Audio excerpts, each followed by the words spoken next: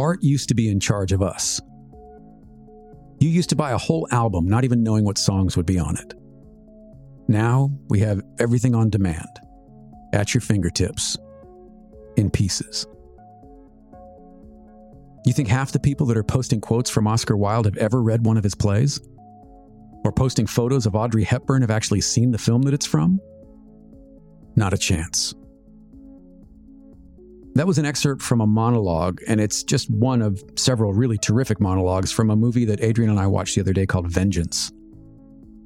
I don't want to give away too much of the movie, but I will say that each of us had some expectations going into it, and we couldn't have been more surprised at how much we ended up enjoying it.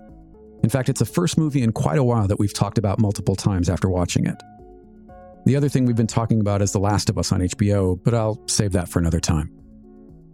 Like I said, I don't want to spoil what happens, but what I will say is that if you pull back and look at the movie as a whole, you could see it as a commentary on cognitive dissonance in the state of media, the opioid crisis, or a look at the breakdown of certain stereotypes and social norms in America. But I think one of the through lines that spoke to me most was around vision and voice, because I think as makers, or artists, or creatives, or however you feel comfortable defining yourself, voice is that thing we struggle with more than anything else. You can learn the how, right? I can teach you how to use a camera, or how to paint a wet blend, or how to draw a hand. Learning how is the easy part, relatively speaking. The hard part is knowing where to put those mechanics to use, and to figure out what to say with all of that practical knowledge that speaks to who you are and how you see the world.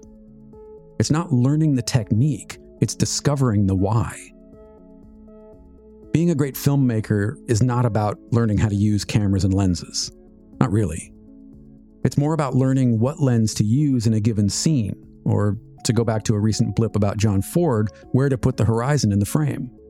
That's what communicates narrative and point of view and the voice of the filmmaker. And that can't be taught, not in my opinion.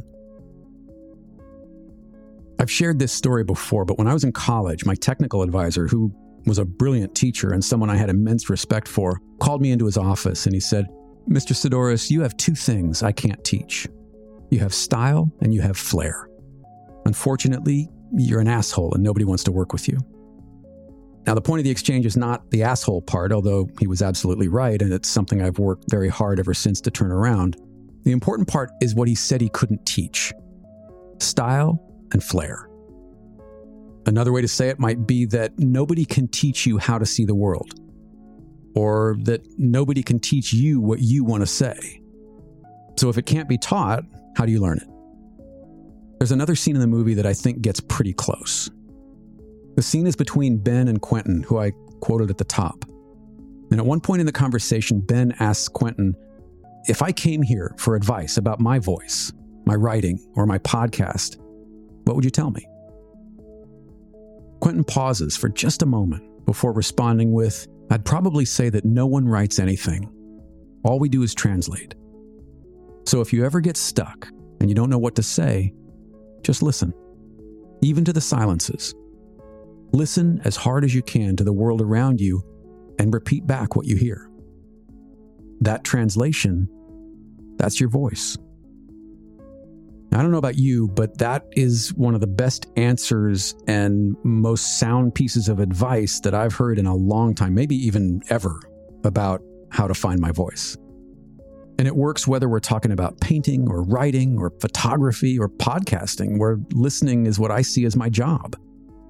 When I'm in conversation with someone, and really this applies regardless of whether or not I'm rolling tape, though I'm much better at it when I am, my job is to create space for my guests to feel comfortable enough to fill. Because it's not my story that I'm interested in, it's theirs. And it doesn't matter what that story is.